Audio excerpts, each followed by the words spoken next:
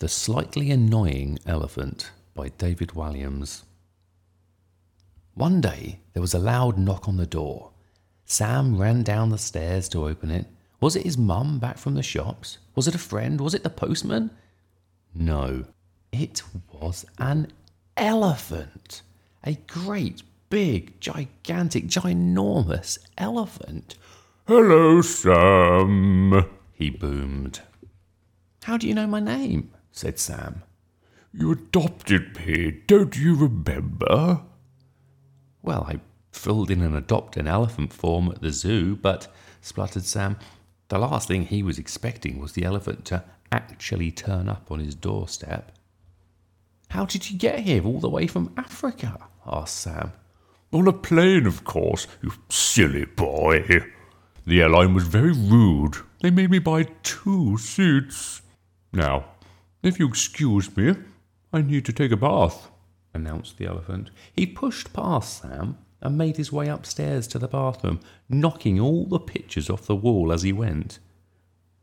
Because the elephant was so big, all the water from the bath flooded the bathroom floor.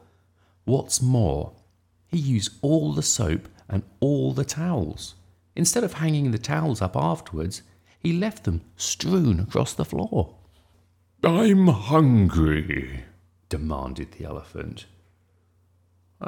What do elephants eat?" asked Sam. "Food, you silly boy." Sam sped into the kitchen and rummaged through the fridge and all of the cupboards. He poured all the food in the house into a massive pot and gave it a stir. "Quickly, please," called the elephant from the living room. As fast as he could, Sam raced into the living room where the elephant was sitting on Dad's armchair. Without a word, the elephant dunked his trunk into the pot and slurped up all the food in one go. "Now I've had my starter, where's the main course?" he asked. Later, it was time for Sam's favourite cartoon to come on the television. The elephant was snoring loudly.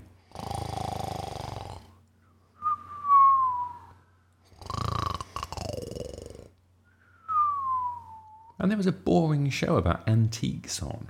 So Sam prized the remote control out of the elephant's foot and changed channels. All of a sudden, the elephant woke up. "I was watching that," he boomed. "You were asleep," protested Sam. "I was not. I love shows about antiques." "Oh, sorry. Do you collect antiques yourself, then?" asked Sam. "Of course not.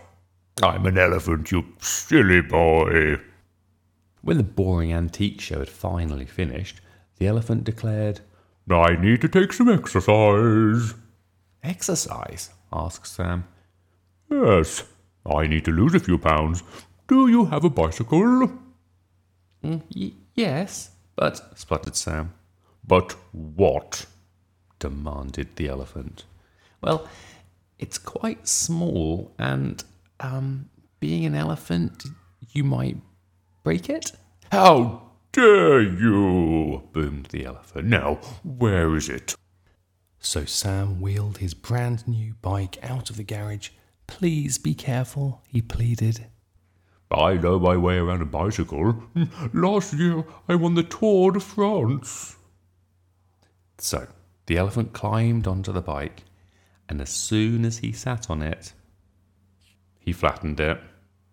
"That bicycle was falling to bits, you silly boy. After all that exercise, I need a nap," said the elephant. And then he fell asleep in Sam's bed.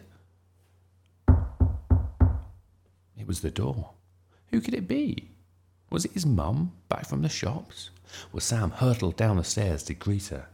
But when he opened the door, he couldn't have been more surprised to see a massive herd of elephants. "Our friend invited us to stay," said the one with the longest trunk. Oh, my goodness, there were elephants in the kitchen, elephants on the stairs, even elephants in the downstairs loo. Meanwhile, Sam rummaged around in his bedroom for the adopt an elephant form. When he finally found it, he realised something. He should have read the small print. And then the form says, Adopt an elephant. This certifies that Sam has successfully adopted an elephant. Congratulations. And the small print says, I hereby consent to the elephant coming to live in my house and inviting all his elephant friends to stay.